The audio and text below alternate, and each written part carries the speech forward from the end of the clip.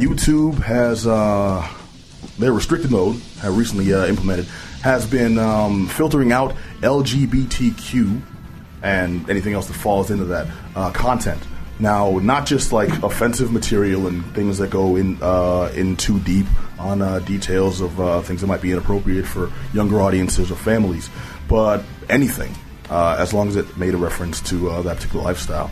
And this restricted mode was put in place to filter things with violence, things with excessive profanity, things that might be offensive to children. You know, on YouTube, you think, what could possibly get through besides like World Star videos? Well, if you, I'm saying, you know, to be real. But no, if you Google like certain medical conditions or surgeries and things, you can actually see nudity, you can see graphic content, news, you see all types of violence. And I mean, it comes with warnings and disclaimers, but it's available to everybody. And the restricted mode was meant to protect audiences from that. You know, if parents don't want their kids seeing so-and-so, you know, more sensitive people. But also, I mean, what's offensive about someone who's gay having a video about, well, you know, this is how my day went. This is how, you know, you make a pie. This is how, you know, this is how, you know, I particularly increase my bank loan percentage or some such, you know, any of it. Was all like filtered out, and they've recently apologized, and they're saying they're actively fixing it now. But like, what does this actually mean? Like, how do these things come across? And I mean, first of all, the system's automated, so someone had to put that in the first place. Why are we so afraid of LGBT culture? Yeah, I mean, I think the biggest black eye they're going to get from this is like this anecdote that I was just reading about a lesbian couple exchanging wedding vows. Mm-hmm. It's just like If that's what's getting cut out by the filter, you know, that's when you're going to have, you know, run into trouble. You know, people are going to see that and say, well, what are you really trying to filter out? What's the hidden agenda here? Well, in that case, I can see it. If you ever heard anyone who wrote their own vows, you're just like, God, make it. No, I see. That's a perfect example. That's perfectly harmless, for the most part, from what I can see. Yet it would be filtered out. Why? I can't think of a logical reason. Mm-hmm. Does this have that kind of negative effect on society, where people go to YouTube to basically, YouTube is one of the primary outlets for young people who are dealing with their sexuality, or young folks who have come out and live a homosexual lifestyle, and maybe they're trans, maybe they're asexual. You know, this is a safe space, or at least a place where they should feel safe to you know, create content, you know, release to the world.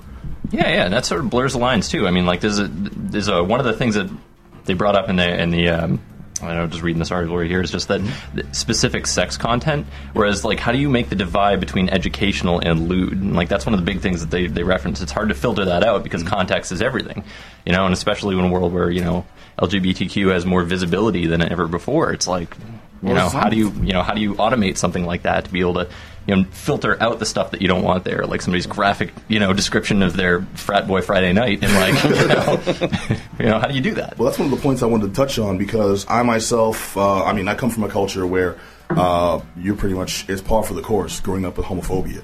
You know, you're black in America. It's like, well, you know, everyone's cool. You know, you got to be a good man. You got to respect everybody. Okay, cool. Your cousin came out as gay. You shun them. You don't talk to them. You don't call them. You don't. It's like, wow, hypocrisy is just rampant. But as we grow and we progress, you know, these kind of issues are the things we open our eyes to, and we're aware of where that comes from. You know, we actually try to change things. We try to be more accepting of people, but that comes from someone actively putting it in the system. Mm-hmm. You know, someone actually had to program that. This is offensive material. It needs to be cut out. It needs to be, you know, culled and, you know, compartmentalized. Yeah, and then YouTube is where we get our information. This is where our generation learns stuff. I mean, like, you know, I started learning how to play the piano 2 years ago. Like, I didn't ask for a teacher. I just went on YouTube and tried to look up Billy Joel riffs. You know, like that's what you do. Like, and if that's where we're getting all of our information, then, like, you know. Well, see, that's the kind of content that should be filtered out. Thank you for bringing that up, because I mean, Eric Clapton all the way, Billy Joel, this dude said. For piano, though. I think Eric Clapton's the wrong direction. I thought you said guitar. Hey, well, what? I thought you said guitar. No, it's a different kind of guitar. It's like piano. An 88 string guitar. The guitar. There you go. Okay. Guitar. Right. Yeah, now we're talking. Where's the video for that? Yeah, right. That's mature content. It's got to be out there. Guitar Bear all the way. Guitar Bear. Video. You won't find it on YouTube. No way. Yeah. Guitar Bear. Something Dale touched on there kind of like resonated with me though. Like, and it has the idea like. Kind of what we're talking about. Who makes the decision what content is going to be restricted? Mm-hmm. Shouldn't it be in the hands of the person who is the viewer or the watcher, who's on YouTube, to make the decisions? Okay, this is the stuff I do want to see, this is the stuff I don't. there should be more filters, not just a on and off switch for what somebody high up in the government or in this company deems to be offensive to somebody. Yeah. Yes, but at the same time, someone has to decide what goes under each of those filters. That's true, which too. is the issue. Right. Yeah. The issue, whether or not you have 20 different filters for the parent, because it's for like parents or whatever to choose from, is if you have 20 filters, or if you have one filter, it's who decides what is behind those 20 filters. True. Yeah. Or like someone's pearl clutching grandma who like doesn't want you to see. I don't want to see that wedding video. That's Bible this and that. Yeah. And God forbid you get oh my God, they're dancing with the blacks. Oh my goodness. That's a great point, because one of the biggest YouTubers' videos that was called out and was brought to the forefront of the complaints here was I forget I had it written down. I forget the name of the YouTuber, but she talked about her relationship. She came out as gay recently, but in the videos where she talks about her hetero relationships before coming out, those were all left in. Those were fine and intact. But the ones where she talked about her relationships with other women, those were filtered out. So, like, where are they drawing the line is one thing I'd like to know. And I wish they were a little more public about, because it seems like some of the information is coming through, so they're not particularly eliminating people, like individuals. They're targeting subject matter, but the wrong subject matter. Yeah, and that's the issue. It's if they should tell you, well, we made a mistake, and this is what the line was, but they don't want... Yeah, you can clearly see what the line is, because the line is, oh, you were talking about your homosexual versus heterosexual relationship. That is the line. And someone decided, oh, yeah, that's the line we're going to make. And either they overlooked it, or they were like, okay, that's reasonable. And either way, they're going to catch flack. Well, I don't think it's overlooking per se. I think it's people injecting their personal views where they really shouldn't. No, I can watch agree. videos of R. Kelly justifying him peeing on underage women all day. But they could argue they overlooked it. They can argue they overlooked it. And you know what? I'm more than willing to give them the benefit of the doubt. I don't automatically want to be pessimistic and angry. That's why Adam's usually here. But it's hard not to in this case, though. It really looks bad. It does really look bad, because even if you overlooked it, how did you... Who is overseeing everything that you overlooked something which is really this obvious? I think what it was probably just like a mass automation thing, and then they're just sort of looking at the aftermath. Anytime you automate something that has 1.3 million subscribed viewers or whatever, like, it's probably going to be some stuff that gets steamrolled. You're going to have to pick through the rubble after. Skynet is taking over as we speak. Yeah, so oh my God, it doesn't like the gays. So I just want to give emphasis on the difficulty of having these automated systems. Essentially, and I'm not saying that this is exactly how YouTube's system works and operates. But he's looking at the exact... No, I'm kidding. It has to be automated, as you said. So this isn't someone making a decision. This is someone writing code, writing essentially an AI that's going to make the decision. And it's really... one method would be sort of profiling the content of videos, and part of that profiling can be actually reading sort of the video itself, reading data from that. That's the more complex one, but realistically, it is going to be based on the tags that get associated with things. And what a lot of these things do is they'll take these tags, add certain weights and values and other data to it, and that data will then have other data sort of correlated to it. And it all gets sort of associated with like these points or these sort of currency, this weighted system to it. And it just so happens that one thing got linked to another, and this is me just speculating. I'm not saying that this is what happened. I'm not saying that someone didn't sort of directly target or that they did directly target. I'm just saying that it is really complicated software development, and that certain tags could have gotten linked together in a way that ended up focusing on particular communities like the LGBTQ. Yeah, and I sort of wonder about that too, because like what you're describing, how do you write software that distinguishes between somebody saying, like, using an epithet that they would embrace and say, like, this is me, this is who I am, versus someone else using it in a derogatory context? So one of the ways that you can do something like that is you can have, and a lot of people have been doing this behind the scenes, and this is all big data, and big data is really difficult to get right, is they will have they'll essentially crowdsource the AI. So what they'll do is they'll take sort of the reactions and the decisions that people make as they are browsing through YouTube and making their own things and doing their own likes and dislikes of certain videos, and maybe even leaving comments, and it might even sort of web crawl and sort of look at the comments and take sort of certain keywords from that as well and determine whether or not the video content itself is overall positive or negative or offending or not offending. And it's extremely difficult because this is AI making a decision. There's no way that you're going to have enough people that are going to look through the content of videos. That's an impossible job, no matter how many people you throw at it. Well, here's the not to cut you off, but it comes down to it was approximately 12 million videos that have been filtered out by this software since it was by this feature since it was introduced, and several hundreds of thousands of those have been reported as not offensive content, just specifically LGBTQ oriented in some way. Even videos by regular YouTubers who didn't necessarily have that in their bios, but they were covering some form of content. They were talking about a protest. They were talking about a march.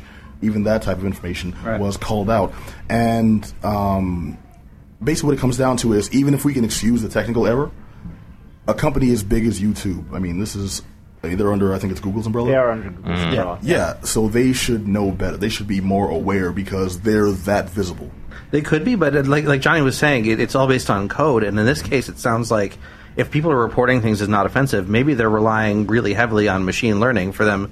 Someone reports something as not offensive. Okay, we'll put this in the database as not an offensive thing, and then gradually the filters will lessen over time as more people report things. Big as LGBTQ. I mean, I can understand that if you start big and you get small. Wait, didn't they?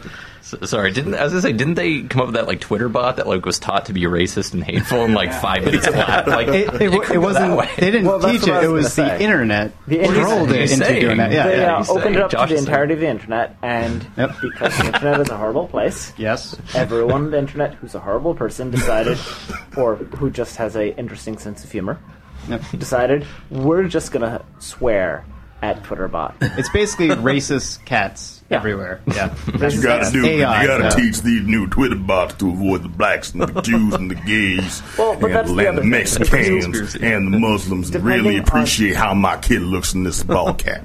But that's been going on for decades. I don't know if anybody else is old enough to remember the aimbot from like 15 years ago. Yeah. For people like me who had no friends and like to talk to computers on their AIM like chat. 20 minutes to get bored with the AIM. Oh yeah. But those 20 minutes were great. Were amazing. All I remember is doing is trying to enlarge my penis and sell me insurance. So maybe I was having the wrong kind of conversation. I think the right way to look at this issue is that you can't, as a company, no matter how big you are, you can't cover all the corner cases, all of the issues. This is definitely an oversight, right? They should be slapped on the wrist for that, but you don't hold it against them after they say they're going to fix it and then they fix it, which they did. So at that point you say, okay, it is what it is. They made a mistake, but it wasn't intentional. We don't know. We won't know any more or less than that because someone has to investigate if there is someone that's going to investigate. Right. In terms of it being intentional or not, the company could be like, no, we would never want to do this. And they have one malicious programmer who's like, oh, I could just add this tiny bit of code here, which will filter for these things because I'm an asshole. Or on the other hand, it could just be some sort of code that goes through comments, and there are a lot of assholes in the internet, and there's a lot of transphobia and homophobia, and it could have been unfortunately written in a way which finds the transphobia and homophobia. Yeah, and there's hackers out there. I mean, there's so many scenarios where you can say it is the fault of YouTube and it isn't the fault of YouTube. At some point, you have to realize, well, whatever actions actually happened that come from this, like YouTube actually fixing things, then you can say, okay, clearly they didn't have the intention because they did fix it. So you have to err on that instead of going into like extreme hypotheticals and sort of raising the pitchforks and saying, this corporation is racist or this corporation is, keeping in mind the intention is important. And also, I don't think YouTube is evil or, is necessarily racist or sexist or classist or anything. Specifically, I just think they need to be more aware in the future. And these types of things are eye-opening because it doesn't just show that, the company can slip up. It shows that these things still exist and we should pay attention and, shout them out. Don't let them slip by the wayside. We're running a little low on time for this. So if you have anything to say on the subject, you can hit us up at geekdownradio@gmail.com or go to God damn it. It's our own site, geekdown.com, and hit us up in the comments section. This is a bad day. In the contact us section and let us know more. Also, you can hit us up on the Facebook or on Twitter and let us know your opinion.